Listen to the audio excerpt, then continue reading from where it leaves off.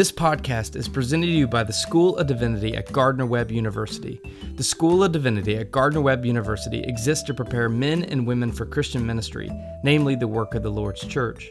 Our 2 degrees, the Master of Divinity and the Doctorate of Ministry, are carefully designed to equip and encourage ministers for the calling that God has placed on their lives. The Master of Divinity offers 6 concentrations, and the Doctorate of Ministry can be obtained in either Christian ministries or pastoral care and counseling. Should God have called you to any number of ministry vocations, or if you aren't quite sure which one yet, you will find a place here at Gardner-Webb where, as one of our former deans once said, your heart and your head can be friends. For more information on the Divinity School and upcoming events, visit gardner-webb.edu/divinity. This is the Cooperative Baptist Fellowship's Conversations. We are bringing you stories from across the fellowship through interviews with people doing groundbreaking work in renewing God's world. Ideas, stories, and innovation from ministers, authors, and practitioners from across the fellowship and beyond. This is Andy Hale. We're in our 2nd week of conversations from this summer's General Assembly podcast stage.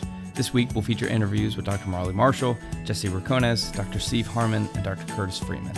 We also want to keep in the loop about CBF's Churchworks. CBF's Churchworks Conference creates a space each February for congregational ministers of education and spiritual formation to be equipped for the journey through creativity, community, and worship. To teach the people of God, educators need a place to be equipped, to be inspired, and to be renewed. Churchworks 2019 focuses on sharing the love of Christ by battling injustice, exclusion, and marginalization in our communities. Hear from unique voices who are bearing witness to Jesus Christ in their communities and creating a true sense of belonging to God and to one another. Join our colleagues February 25th through 27th, 2019 at Third Baptist Church in St. Louis, Missouri. Register now at cbf.net/churchworks. And now, on to our conversations. This podcast conversation is brought to you by the Baptist Seminary of Kentucky. BSK devotes its energy to the formation of ministers rather than the transfer of information. BSK works to cultivate the virtues, skills, habits, and pastoral imagination necessary for Christian leadership. BSK is active in supporting women in ministry and racial reconciliation. Currently, BSK offers a Master of Divinity degree with a concentration available in pastoral care and counseling. BSK offers multi-context in which to learn. Classes are offered in Georgetown, Kentucky, on the campus of Georgetown College, or on the campus of Simmons College of Kentucky in West Louisville, Kentucky. Starting next year, BSK will offer an additional concentration in rural ministry. Discover how affordable theological education can be. 80% of BSK graduates leave with no student debt. Contact BSK's Director of Admissions, Abby Sizemore, at 502-863-8301 or visit their website, bsk.edu. Our guest is Jesse Racones. He is the Executive Director of the Hispanic Baptist Convention of Texas, or Convención. Before his time with Convención, Jesse was the lead pastor of Alliance Church in Lubbock, Texas, and he also served in Hispanic conventions in numerous roles. He has a law degree from Texas Tech University. He also earned a bachelor degree in mathematics. He has served as the pastoral coach for Texas Baptist, as well as writing for Baptist Way Press, Focus on the Family, Buckner, Texas Baptist EthicsDaily.com, and Lifeway Espanol. Jesse practices law with the firm of Sprouse Smith in Raleigh and is currently licensed to practice law by the State Bar of Texas. So let's start right there. That's where I want to start. A law and mathematics degree doesn't seem to add up to serving in ministry. So walk me through this vocational calling to ministry, mathematics, and law. Andy, it was definitely a crazy route. I graduated high school wanting to be an electrical engineer and make robots. So I'm about my 3rd year into electrical engineering when I sensed that God's calling me to go to law school. So I think there's got to be a faster way to get to law school than electrical engineering. So that changed my degree to mathematics and went into law school. And so that's how that first change happened. I'm about to start my last year of law school.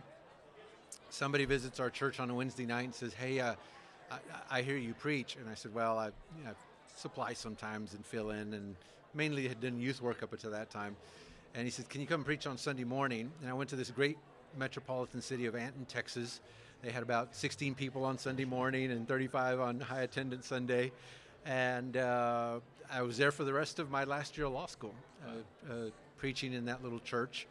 And so that was kind of the connection. I'd always been involved in church, doing ministry, youth ministry, and things like that. But that was I think the beginning of a transition into full-time ministry that would come later on. Now, is it true that most lawyers, when they enter in the pulpit, are usually preaching out the book of Leviticus? Is that? All right, that was a terrible biblical joke. So. The first there was a gentleman at that first church that I pastored. His son was the treasurer at a church in a much bigger city called Hereford, Texas. It had the highest per capita cattle of any county in the state of Texas. So that kind of tells you the great beginnings that I had. And they didn't have a pastor there either, so I would go and supply the pulpit. And I remember getting my hair cut there one morning, and the barber's cutting my hair, and he says, asked me what I did, and I said, well, I'm coming to preach at this church. And he said, well, you're not going to believe what happened at First Baptist. Last week, they ordained one of their new deacons, and he's an attorney. How could they possibly ordain his attorney as a deacon? And so I didn't want to mention the fact that I was preaching at the church the following week. But it has been a crazy ride. We practiced law for about 2.5 years and did bivocational work. And then the time came where there was no more. The church had grown and needed a full-time pastor. There wasn't any additional time to put into the partnership track, and we had 3 kids at home. So every time the phone rang, my blood pressure would just go up, and it was a difficult time. And I knew that we had to make a decision. So one day I came home and I told my wife, I almost quit my job at the law firm last week. And her response was, why didn't you? Which was not what I was expecting. Yeah. And I point to her response as that was the key that triggered my notice at the law firm, and we went full-time within about a month. Yeah. Well, my great mentor, Bo Prosser, who is on the other side of the wall there in a competing event, grabbing people's attention, has spoken to me as well as hundreds of ministers about going where you have been prepared and called to. And certainly your background in the legal side and certainly your calling to the vocational ministry has prepared you for such a time as this. Texas is the center of the immigration conversation. Texas shares 1,254, I believe, is exact miles with Mexico. Mm-hmm. And there is a right side and there's a left side political perspective on immigration. But what do you think the church's perspective on immigration should be? I like the way Sam Rodriguez puts it. He's the president of the NHCLC. He says we don't want to push the agenda of the donkey or the elephant. We're here to move forward with the agenda of the lamb. And I think sometimes people don't recognize that what they might be advocating for in the political realm, if you take it to its ultimate result, it's not one that they've thought about very much. So I remember hearing a mayor from somewhere in the South. He said he was an ardent supporter of their state kind of cracking down and bringing some harsher work laws and just they were going to put a lot of pressure on immigrants. And he said, I was all in favor of that. He said, until they passed these laws, and I realized that if you gave a ride to someone who was not a citizen, that you could get arrested for trafficking or doing something like that. He said, then I realized that all of these little kids that played in my grandson's soccer team, that if my daughter gave them a ride to their house after the soccer game, that she was at risk unknowingly. That if they picked up those kids and took them to Vacation Bible School, just in a normal active ministry that you would normally do, now those church members were at risk. He said, I had never thought through the consequences of these kinds of laws, how it would even affect our ability to minister to the community. And so I think it's so easy for us to just succumb to the talking points and the snippets and not think those things through to their logical conclusion and realize that that might not be a result that I'm very happy with. I think some biblical scholars have made the argument that Jesus was crucified as an insurrectionist, that Jesus intentionally broke the religious and the political laws of the day to radically show people the compassion of Christ.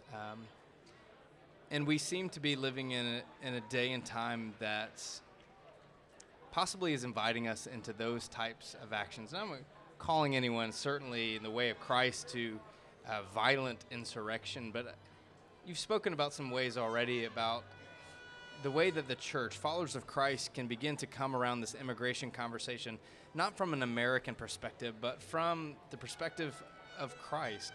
So what does that look like practically day to day for most followers of Jesus? Well, I think it varies depending on the circumstance that you're in and the circle of influence that you have. So for a Hispanic pastor, I was having this conversation 2 days ago, introduced me to one of his church members who said, hey, their extended family, they're dealing with the possibility that 3 children, under the age of 7 are going to have nowhere to go because they don't know what's going to happen to their mom. And so obviously their approach is a much more hands-on, encouraging, trying to figure out how do I help somebody in that dire circumstance understand how the gospel can give them hope in the midst of such a dark situation. And there might be another pastor out there who's a church maybe far removed from the Hispanic community who's facing those pressures.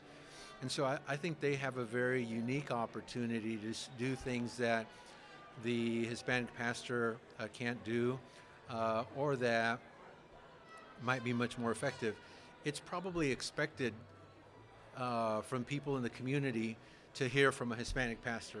My congregation, the people I'm working with, and hear those stories. But for many people, I think it needs to come from a different voice, from a person who is not there, from a person who's pastoring maybe out in the suburbs, or who has a congregation that is upper middle class and maybe on a day-to-day basis doesn't see those pressures or encounter those depressing experiences.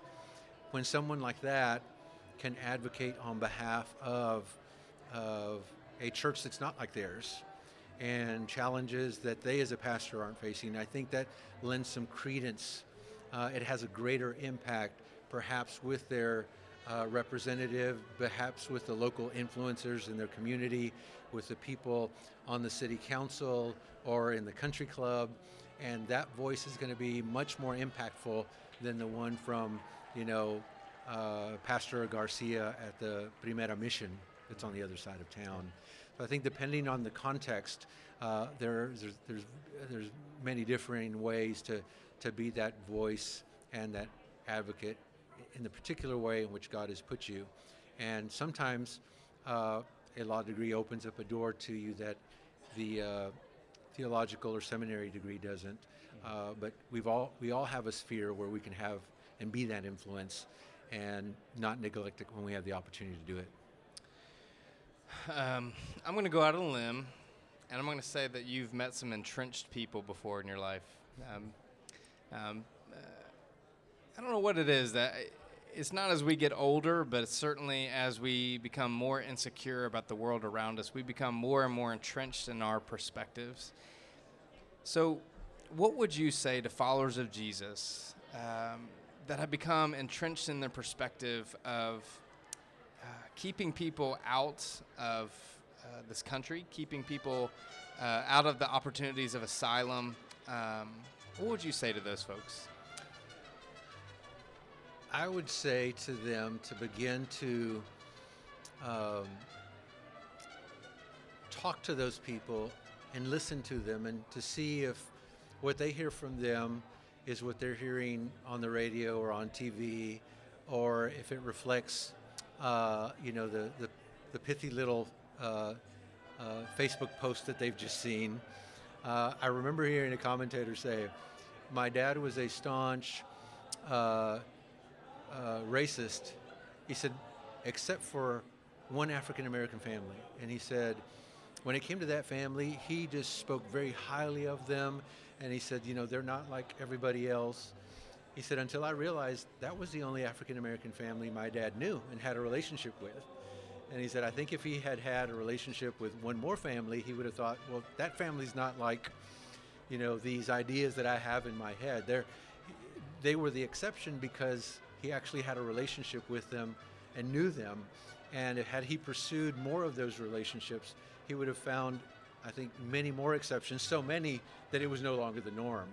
And I think for people to develop that relationship, go visit a congregation that is ministering to those people. Go and see the consequences of those broken families and relationships and see it firsthand, have the conversations, invest the time, be in that place and experience it, and then see if your staunch views haven't changed any. And I think that combined with a sincere prayer. I don't know how many of us have ever prayed and said, God, would you show me if I'm wrong about this position? I'm so convinced that I'm right about this. Will you show me if I'm wrong? And I think if we prayed that prayer often enough, we would discover that probably the majority of the things that I think I'm perfectly 100% spot on, I'm going to find a little or a lot of wiggle room in. Well, the good news is the Bible really never talks about pride and arrogance, so I don't know where people will begin with that. I can't remember which theologian. Of course, you're standing up here trying to quote somebody who give credit to someone, but one of my favorite theologians wrote that it's hard to love your neighbor when you don't know your neighbor's name. And so it's so encouraging to hear. What I hear you saying is go out and get to know people in the community, people you don't normally see. And I would want to challenge it from the other end. I would want to challenge and encourage those Hispanic pastors out there who don't have a relationship with the pastor from the First Baptist Church or the Calvaries or the temples that are out there. Those pastors and those members may not consider advocating on their behalf because they're not even on the radar. Maybe they've never even been invited to come and see firsthand what some of the consequences of those ideas that they're advocating for are. And so I think there's a burden there also on the Hispanic church to invite people in to partner up with them, because if somebody's working with you side by side, they're able to see what you see and hear what you hear. They're going to be much more likely to want to partner with you. So Hispanic congregations, open your doors, extend those invitations, and you might need to be the one that walks across the street or across town and knocks on the door of that pastor and ask them to pray for you, ask them to come and visit an outreach event, ask them to come and pray with a family that's being devastated, and the impetus might need to be on the Hispanic pastor to take that first step. Well, from my understanding, Convencion is in the top 5 of Latino denominational entities. So what are you most proud about the organization that you help lead? I'm proud about our emphasis that has evolved over the last 4 or 5 years to focus on the young Latino leaders, next generation of leaders, the Gen Zs and the millennials. Our convention started out as the Mexican Baptist Convention of Texas back in 1910, and it evolved and became the Hispanic Baptist Convention to be more inclusive to the Dominicans, Argentinians, and Colombians, but the one common thread has always been the Spanish language, and our second and third generation Hispanics are now finding a table and a space within our congregations, because what we began to see was that if the Spanish-speaking Hispanic churches didn't develop English-speaking ministries and ways to connect with those English speakers, there was a language divide there. But then that generation found a cultural disconnect with the English-speaking congregations in our community. So they kind of fell between the cracks. In Spanish, sometimes migrants who come, after they're here for a while, they say, no soy ni de aquí ni de allá. I don't belong here nor there. They don't feel like they fully connected here, and they feel disconnected from their home country. And sometimes our second and third generation Hispanics feel that disconnect. And so I'm really excited about the input, about the efforts that our convention has done. We received a $50,000 grant from the Leadership Department of Duke Divinity last year to work on a young Latino leadership development initiative. And now half of our officers were millennials. 3 of our new board members are millennials and young leaders. 3 of our 5 keynote speakers last year were young leaders. And so there's been a great wave of intentional effort to reach that next generation. I think it's important. I mentioned tonight that 58% of the entire Latino population is 38 years old and younger. And I think of the 1,050 churches, I definitely haven't visited them all, but maybe 2 in the state represent that demographic. And I was sharing with someone earlier that the 2010 census was examined because they wanted to see where the largest growth of the 18 and under generation in our country came from. And so over a period of 10 years, they discovered that 52% of the 18 and under generation, 52% of that growth came from Texas. Wow. So you take all the other states, combine them together, and Texas produced more than half of that entire generation over a period of 10 years. The number that's even more striking is that not that 52% came from Texas, but that 49.3% of it came from Latinos in Texas. So I challenge our Hispanic congregations that never in our history have we been more poised to not just impact the future of our state, but if Texas is producing half of the next generation of our country, then I think God has put us in a very divine moment and a very divine time to impact that next generation. Well, I'll tell you, it's so encouraging to hear that young Baptists are helping lead the way through Convention. Well, to wrap up, this podcast conversation is brought to you by Wake Forest University School of Divinity. Located in Winston-Salem, North Carolina, Wake Forest University School of Divinity equips religious leaders to respond to the challenging needs of communities and creates opportunities for mutual learning and critical dialogue.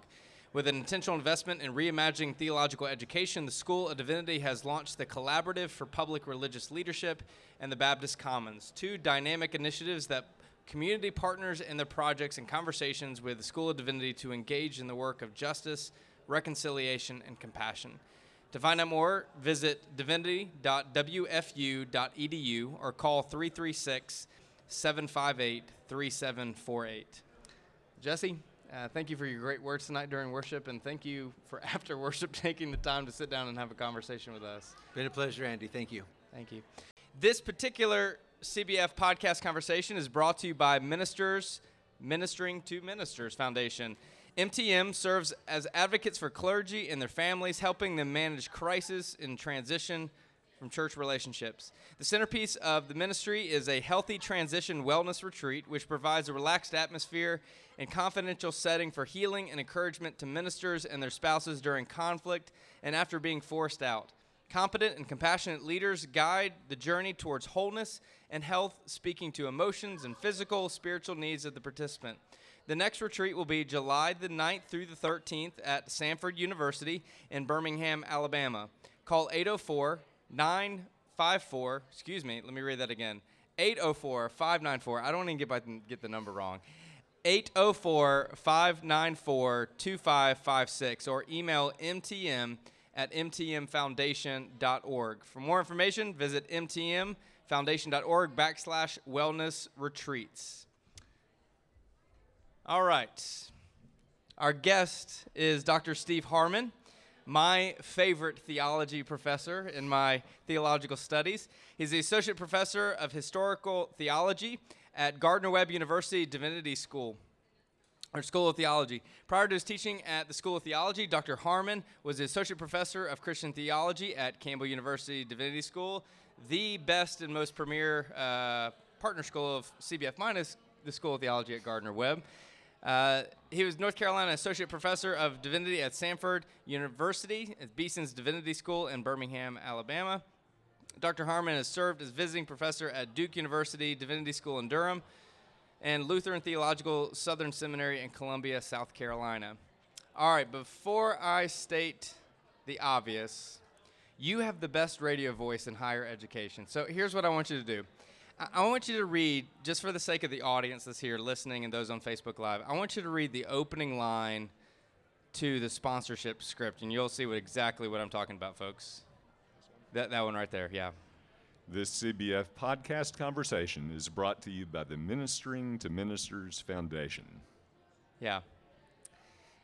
Imagine having the narrator like that, teaching your class every single day as you try to work through process theology, historical criticism, all sorts of wonderful, extraordinary things. So, Dr. Harmon, thank you for joining the conversation. You're welcome. Thank you for having me. All right, you have a new book out called Baptist Identity and the Ecumenical Future Story, Tradition, and the Recovery of Community. It's a new book with Baylor Press. In the book, you argue that Baptists have not played ball well with each other and with others. I don't think you use that terminology. That's mine. However, you examine that Baptists are not alone in this climate of, maybe this isn't the correct term, but unecumenicism. So what was the motivation behind this book? Well, it's sort of a sequel to a book I was working on and published when I was your professor at Campbell Divinity School, Towards Baptist Catholicity. The subtitle was Essays on Tradition and the Baptist Vision. Well, in that book, I was not arguing that Baptists should be Catholic, uppercase C, in the sense of being Roman Catholic, but rather Catholic, lowercase c, having some sense of belonging to a church bigger than themselves, belonging to the whole church, and seeing that as part of their heritage. Well, in the meantime, I've been doing a lot of work on ecumenical dialogues through the Baptist World Alliance. I've been a part of our dialogue with the Anglican Communion, with the Catholic Church. We had a series of conversations, 2006 through 2010, about to start a second series of those I'm involved in, and some other kinds of ecumenical projects. All of that informed a sequel to Towards Baptist Catholicity, whereas Towards Baptist Catholicity was more about what Baptists can receive from the Church Catholic, the whole church, to help them be more faithful followers of Christ. This now turns that in a more genuinely reciprocal kind of ecumenical connection. What can we offer to the whole church as some of the distinctive gifts of the Baptist tradition? At the same time, what can we receive as some good gifts from our ecumenical dialogue partners? Well, I think if you write a sequel to a book that you required your students to purchase when they were in class, you should also send them a letter to require them to purchase this second book, read it, and take an exam on it. But just don't do it with the class that I took. I enjoyed reading the book, but I just don't feel like I could take a test right now. So, all right, what's your greatest hope for the book? Well, it's twofold. One has to do with the first part of that title, Baptist Identity. Cooperative Baptists are well familiar that we've had a lot of disagreement, sometimes with some other Baptists, about what is essential to Baptist identity. I can't think of a single time in Baptist life that's ever happened. Baptists have battled over that ever since there have been Baptists. Well, what I propose in this book is that there's a bit of an ecumenical opening in a sense of who we are as a pilgrim community. If you think about the very beginnings of Baptist origins, John Smith, co-founder of that first Baptist congregation in Amsterdam, was on a quest to find the true church, a church that is truly, fully under the rule of Christ. That was a quest that led him to locate that church not in any church that had existed before in history, not in any church that he could point to in the world in that day, not even to his own Baptist congregation. And it was a quest that led him beyond that Baptist congregation to seek union with the Mennonite fellowship there, which he decided, after all, was really a true church. So there's something quintessentially Baptist about that. Seeing the church we want to be, the church that's fully under the rule of Christ, somewhere out there in the eschatological future. We're on a pilgrimage toward that. Well, that opens up the possibility that Baptist identity might lead us to become something we haven't been yet, which may involve receiving some of these good gifts from other traditions without giving up the good gifts about who we are. Some of these things like freedom and liberty and congregational ecclesiology and church-state relationships informed by religious liberty. That's the kind of thing I'm arguing for about Baptist identity.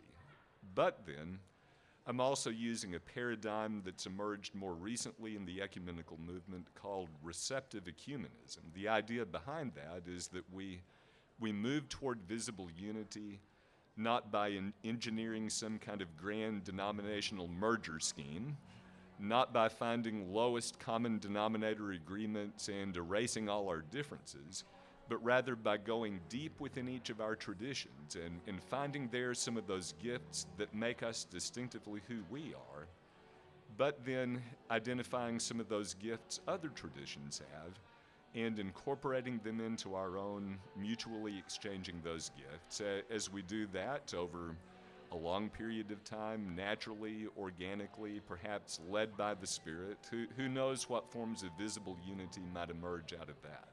So that's the model I'm working with in this book. For those that are joining here in the gathering place, or for those that are following us on Facebook Live, we are speaking with Dr. Steve Harmon, who we have identified has the best radio voice in higher education, and certainly the best radio voice on stage right now. We're discussing your book, Baptist Identity, an ecumenical future story, tradition, and the recovery of community. I know this seems like a weird question, but what would you say is missing from the book? One thing that I think is implicitly there, but could be emphasized even more strongly, and if I were writing it again, I would do so. Some of the real ecumenical divisions, ecumenical points of difference issues today involve not so much differences between denominations, but differences within them, and particularly differences that are affected by race, socioeconomic status, gender. In ecumenical dialogues that have informed this book, all of those dialogue commissions have involved people from the global church, of all ethnicities, men as well as women. That's even true of our dialogue with the Catholics. But I think I would emphasize even more strongly that this ecumenical conversation needs to be informed by these voices that have sometimes been marginalized, that the Spirit is speaking to the whole church through these voices and leading us on this pilgrimage toward the church that's fully under the rule of Christ. I would emphasize that even more strongly. Well, I asked that question because Baylor Press, we need a volume 3, third part to this book series. Dr. Harmon, thank you for making such an indelible mark on my theological education and the way that I think theologically as a pastor. Thank you for the work that you are doing to expand our understanding of how we work alongside each other for the kingdom of God. You're welcome, and thank you for putting all that into practice in denominational work and local church ministry. Well, this podcast conversation was brought to you by Ministering to Ministers Foundation. MTM serves as advocates for clergy and their families, helping them manage crisis and transition in church relationships. The centerpiece of the Ministry of Healthy Transitions Wellness Retreat, which provides a relaxed atmosphere and confidential setting for healing and encouragement to ministers and their spouses during conflict and after being forced out. Competent and compassionate leaders guide the journey towards wholeness and healthy, speaking to the emotional, physical, and spiritual needs of the participants. The next retreat is July the 9th through the 13th at Samford University in Birmingham, Alabama. call 804-594-2556 or email mtm@mtmfoundation.org, or for more information, visit mtmfoundation.org/wellness. We need to pause to tell you about one of our presenting sponsors, Campbell University Divinity School. Since its founding more than 20 years ago, Campbell University Divinity School has been guided by a unique 6-word mission statement: Christ-centered, Bible-based, ministry focus. That mission statement captures our distinct integration of academic rigor, spiritual formation, and practical application. It lays the foundation for an unusual strong sense of community among a very diverse student body, drawn from many different denominations, ethnic backgrounds, age groups, along with the faculty and staff. It expresses the deep, shared commitment to our faith and willingness to engage with different points of view that characterize everything we do. We do not seek simply to inform students. Rather, we invite them to journey into transformation, challenging them and equipping them to develop their own understanding of what it means to be Christ-centered, Bible-based, and ministry-focused. We invite you to learn more about us. Check out our degrees, concentrations, and programs. Come to one of our continuing education lectures, to Visitation Day, or to one of our regional recruiting events. Contact us to schedule an individual visit. Call one of our faculty to lead a retreat or Bible study or to wrestle with difficult issues. You can reach us online at divinity.campbell.edu. We look forward to hearing from you. All right, our guest is Dr. Curtis Freeman. Dr. Freeman is the research professor of theology and Baptist studies, as well as the director of Baptist House of Studies at Duke University Divinity School. Dr. Freeman? Hey, Andy. How you doing? I'm doing well. Good. Thanks for having me on. Yeah. Well, I did bring a book. Yes. I brought it. So you want to hold it up? Yeah. So I have both the unedited version as well as the edited version of this. And you can keep that one. This one too? Yeah, that's yours. All right, cool. So Dr. Freeman has a new book out, Undomesticated Dissent, Democracy, and the Public Virtue of Religious Nonconformity. I'm guessing this book is about Duke's run to the national championship a couple years ago, much to the chagrin of all the Carolina fans that and are in you this are room. a Duke fan, so Yes, I need yeah, to say that. Yeah. So tell us about the book. Well, the book really began a few years ago when I was in London, and I went into a cemetery that is on the north side. It's near the old city wall, and it's called Bunhill Fields. It's a sort of shortened version of Bone Hill because it was actually a plague burial ground. And there are 120,000 nonconformists, and nonconformist means anyone not in the Church of England. So it's a Presbyterian, a Baptist, independent Congregationalist, and then there's Quakers, and even some that you haven't heard of, like Muggletonians. Is that right? from Harry Potter? Well, that's what people ask, but it Okay. has nothing to do with Harry All Potter. So that's always the joke. But in the center of this courtyard, there are 3 memorials. One is to John Bunyan, who people would know that wrote the Pilgrim's Progress. And then another one at the other end that is to Daniel Defoe, whose most famous book was Robinson Crusoe that people probably have read.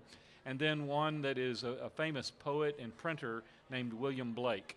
And so those 3 in the center. So the book is really about not only these 3, but those 3 stories, but it more tells the story of all these nonconformists and the struggle, the descent from the established church from 1660 to 1829.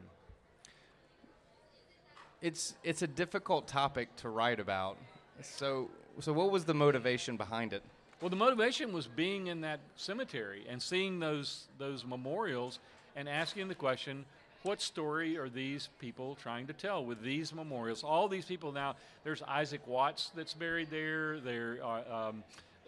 Susanna Wesley is buried there. There are lots and lots of famous people, but they chose these 3. So I wanted to know why those 3 and what story they tell. And so it really tells not just the story of those 3 people or those 3 books, which actually Pilgrim's Progress, Robinson Crusoe are the 2 most published books ever in the English language. They've always been in print since they were printed, and there have been more prints of those books than any other books in English outside of the Bible, the King James Bible. Wow. Yeah. There's probably a lot of things you can say, but what would you say your greatest hope is for the book? Well, I mean, the theme was that I wanted to understand what what were these people about? And so the theme that really runs through the book is this theme of religious dissent, of like not being in an established church. Now, in America, we have no established churches, but we have a First Amendment, which really is a kind of result of the kind of witness that these people bore. But in those days, you had an established church. The Church of England, still to some extent, it's established. But these were people that were not in the established church, and that really hurt them. That meant that they couldn't attend university. It meant that they could not hold public office, and it also meant that they couldn't be a military officer. Now, what that does for you is it means that there's really no upward mobility, and it sort of fixates these people in a social level where they're not able to be anything other than working class folk, which is what the establishment wants. And so this class and religion sort of blended, mashed up. But what really happened during this time is the development and the move from a landed economy to a merchant economy. And it enabled people like Daniel Defoe, who was a merchant that started out trying to be a Presbyterian minister, ended up being a wealthy merchant, having all sorts of property and owning all sorts of businesses. But the real theme behind the book, which is the one that I think is pertinent today, is how these convictions of religious dissent and recognizing that the church is not the state. And there was another Baptist meeting I heard earlier this week, and I heard that they had the Vice President of the United States that spoke, and I heard that they had the governor of Texas that spoke, and I heard they pledged allegiance to the American flag, and I heard they also sang God Bless America and the Star Spangled Banner. Now, I don't think we did any of those things here at CBF, and I'm guessing there's probably a reason. And the reason is that we are descendants of these people here that knew our allegiance was to a different king and to a different kingdom, and that we were to build Jerusalem here so that it was an approximation of that kingdom that is coming that we heard about in the sermon tonight. So, for those who are joining us on Facebook Live, we're having a conversation with Dr. Curtis Freeman. He's the research professor of theology and Baptist studies at Duke Divinity School. There's that phrase, history doesn't repeat itself, but it often rhymes. What would you say we can learn from this moment in history that looks so similar to what we're seeing today? Right. Well, I think that one of the things we need to recover, and I think CBF is the kind of place we can see this, where we see communities of resistance, communities that say, we are not simply going to have our pastors be kind of court prophets, and so when the politicians come in here and they say, this is what we want the church to turn out the vote, and we want you to vote for our party, that I think what we need to learn is that as Christians, we're not beholden to any political party. In fact, if we are beholden to a politics, it's to the politics of Jesus. So the question to me really is, how can we cultivate communities of resistance that would enable us to be faithful citizens of God's kingdom that's on its way here, and still give a witness and a resistance to those that would try to co-opt our allegiance, our authority, our resources into the service of the state. Well, for those who are interested in buying Undomesticated Dissent, you can get it from Baylor Press. You can find it where books are sold. You can get copies on Amazon. It's a small little book distributor, Amazon. I won't go on my tirade about Amazon and Jeff Bezos as the beast in Revelation, but I do have a theology behind that. All right, I have one last question. All right. Is Duke basketball going to be able to recover from losing all 5 starters in this year? Oh, we've got you've looked at the list that's coming out. I'm not worried about it. Okay. That was kind of a humble brag. Yeah, so. All right. Well, we don't want to put on too much. I am wearing a little bit of a Carolina blue tonight, so that's a kind of tip of the hat to my friends in the state. This CBF podcast conversation is presented to you by Campbell University Divinity School, committed to Christ-centered, Bible-based, and ministry-focused theological education, and committing to help you answer your call with a variety of master's and doctoral level programs. For more information about Campbell University Divinity School, please visit divinity.campbell.edu. Well, our guest is Dr. Molly Marshall. She is the president of Central Baptist Theological Seminary. Dr.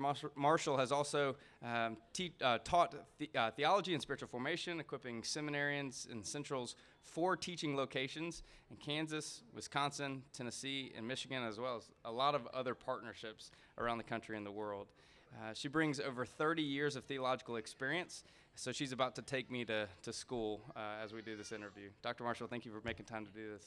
Thank you, Andy. And my first take you to school is we're in 11 locations. Oh, Lord. And not just 4 in addition to Kansas City. We're in Yangon, we're in, which is Myanmar, we're in Dallas, we're in Austin, Houston, Chicago, Atlanta, Seattle, LA, Nashville, Milwaukee, Ann Arbor, and Shawnee, Kansas. Wow. So what you're saying is there's never a reason why you can't attend Central Theological Seminary? Exactly. Okay. Well, let's start right there. You've been in the field of theological education for 3 decades. What's been the most tremendous shifts you've seen over the decades? I think the shifts are we have moved from being simply an academy where people come, set up residence, study, live a fairly insular life for 3 or 4 years. We've moved from an academy to an apostolate model, meaning most of our students in theological schools are already involved in ministry. They're there. And so the seminary needs to find ways to go and be with them where they are, where they're already ministering. So it's rather than come be with us and you'll get everything you need for your lifetime of ministry service here. It's more we go, we're accessible, and we enter into the stream of life with them as they're already serving. We'll be speaking with Dr. Andy Wakefield this afternoon about the shifts he's seeing in the context of Campbell University Divinity School in North Carolina. So it's hard to say for you 11 locations, but specifically, what shifts are happening for you contextually within the Midwest?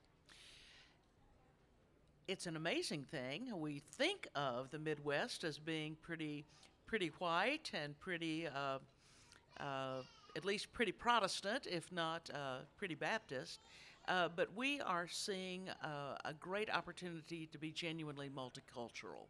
Part of that is the Burma diaspora, and Central has had a long relationship with Myanmar Institute of Theology, and so we not only collaborate with a program there, but we are also finding ways to serve those who have come to our shores, literally tens of thousands. We've also found a way to engage growing Korean communities, people who are eager for theological education, to deepen their faith, to learn how to serve through their professions, or to be equipped to lead or start congregations. And so we are no longer predominantly white. We have a predominantly, a majority Asian constituency now, and a good chunk of Euro-Americans, but only slightly more than we have of African Americans. So we think this looks like the body of Christ. We think that we are learning more about global Christianity, which takes root in different forms in different cultural settings. And so maybe that's one of the biggest learnings, is our shift toward really what the future looks like. Well, for those joining us on Facebook Live, we're speaking with Dr. Molly Marshall, president of Central Baptist Theological Seminary. Is it possible y'all add one more location? I just relocated from North Carolina to Baton Rouge, Louisiana, and I'm just, for some reason, don't think I'll theologically match up with the seminary that's within the same state. But one of the good things, Andy, is that you don't have to come to Shawnee or even to one of these sites in order to be one of our students. We deliver the MDiv and the MA fully online, so you can be one of us. But only if you do not place me on a program sponsored by a competing divinity school in the future. Well, the problem is I'm actually a 2-hump camel. That's what we call. Oh, my. Graduated from Campbell University undergrad and then carried on into the divinity school there. So we call it 2-hump camel. Only Campbell graduates. Got Really, it. it's really awkward for most people to hear that. So, all right. So you've been around Baptist enough the last 3 decades to experience a lot of the hurt and the turmoil. And as painful as these periods were, and I would add continue to be, what can we gain from them? I think we can gain a great deal of humility when we see our foibles, when we see reflected more clearly by how culture regards us as what a troubling witness to the gospel of Christ we have been. When we have occupied so many of our resources simply in this internecine warfare, that is not good for anyone. And so I think we have gained some humility. As a part of Cooperative Baptist, I find that not being the world's 12th largest world religion, or whatever Southern Baptists are with all the people, we have learned how to be more collaborative. We've learned that we can't do it all ourselves, that we need to come alongside a lot of other folk who are doing good work and join with them. I think that's a critical lesson of the kind of a fraying of Baptist identity. I think it's also caused us, or the fraying of the Baptist web, perhaps, but it's caused us, I think, to re-examine what it is to be a Baptist, to think about liberty of conscience, to think about how we interpret text, to think about seriously the priesthood of all believers, which includes women, to think about how churches have some grand freedom in whom they will call and how they will nurture ministry within their contexts. Well, not only because you've been around Baptists for these years, but also you're in the business of training the next generation of minister. What do you think it's going to look like, and what do you think it'll mean to be Baptist in the next 10 to 15 years?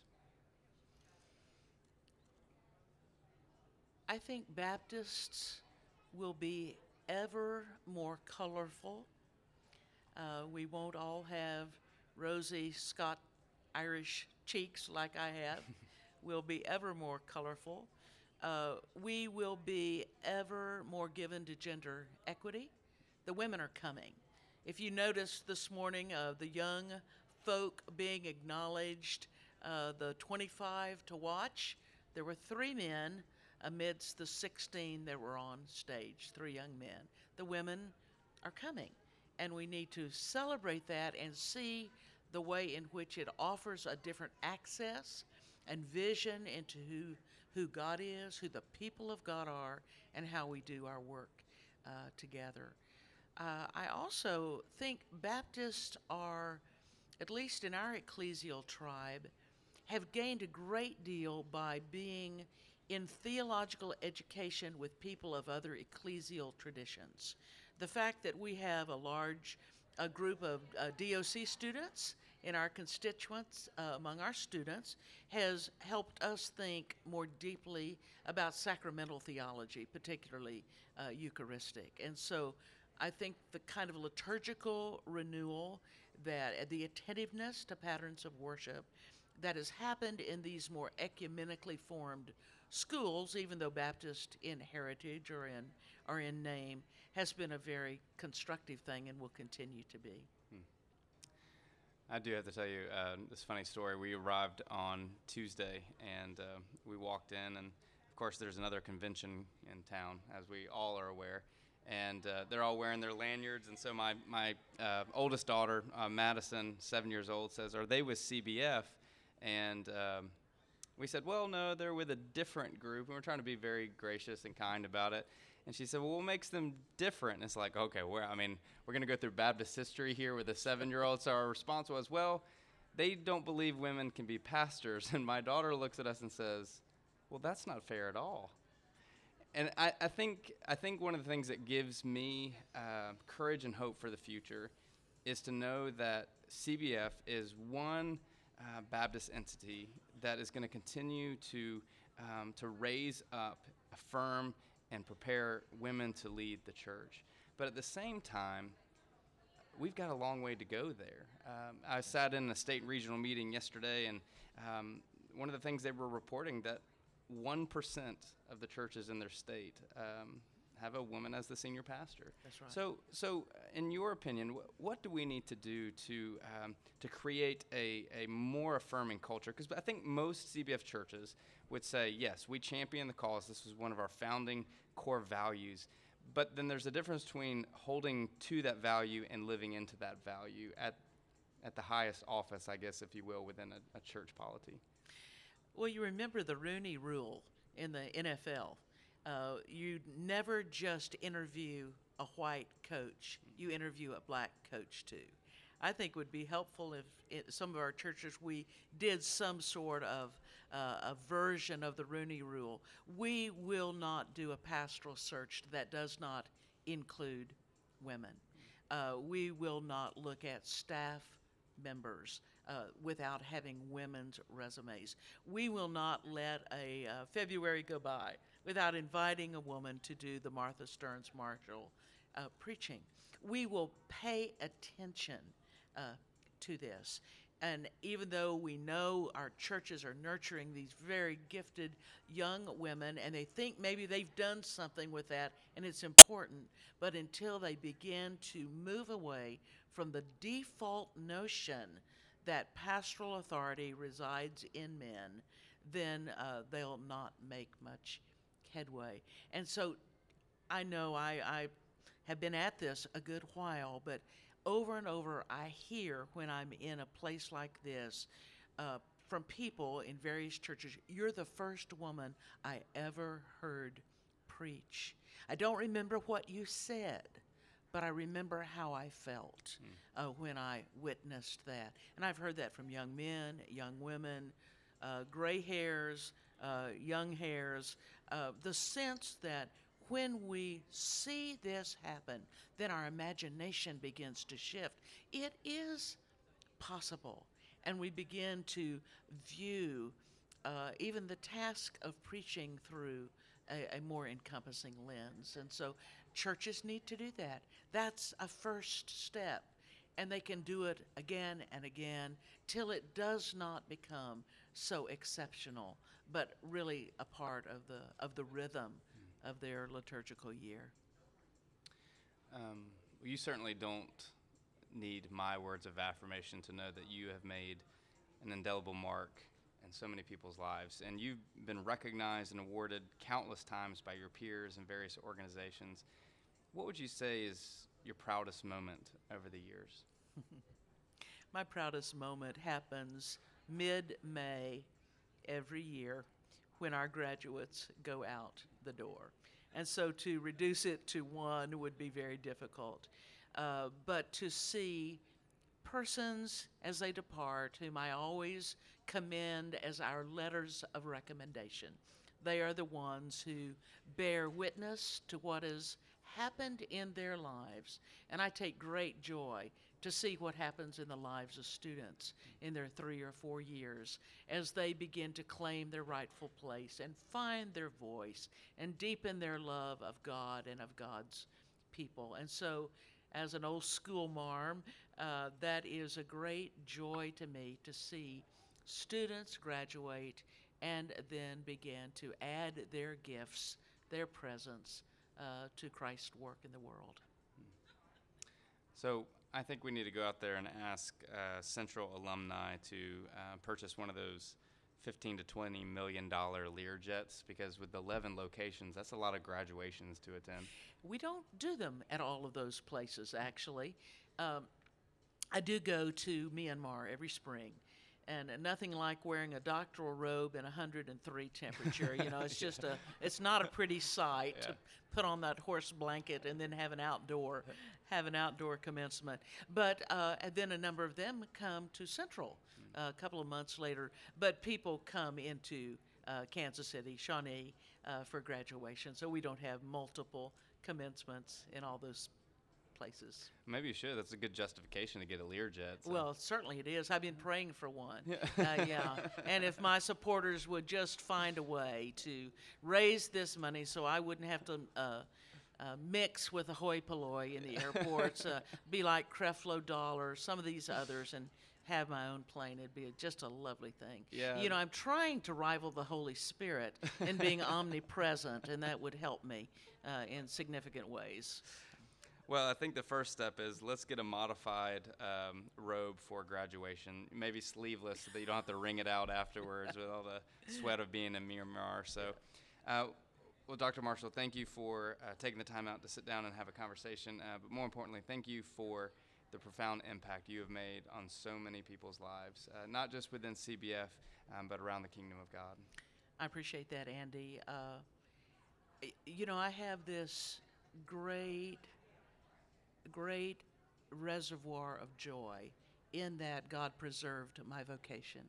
When I was pushed out in Louisville, I thought, oh my, will I ever love a place like I've loved this one? Will I have the opportunity to shape theologically leaders for congregations? And really, it feels like a resurrection story in that Central calls me 3 days after I'm fired and begins a conversation that has led now to being there for 23 years. And I have a deep gratitude for God's grace in that. Well, this conversation with Central Baptist Theological Seminary's Dr. Molly Marshall is sponsored by Campbell University Divinity School. You have to laugh at it.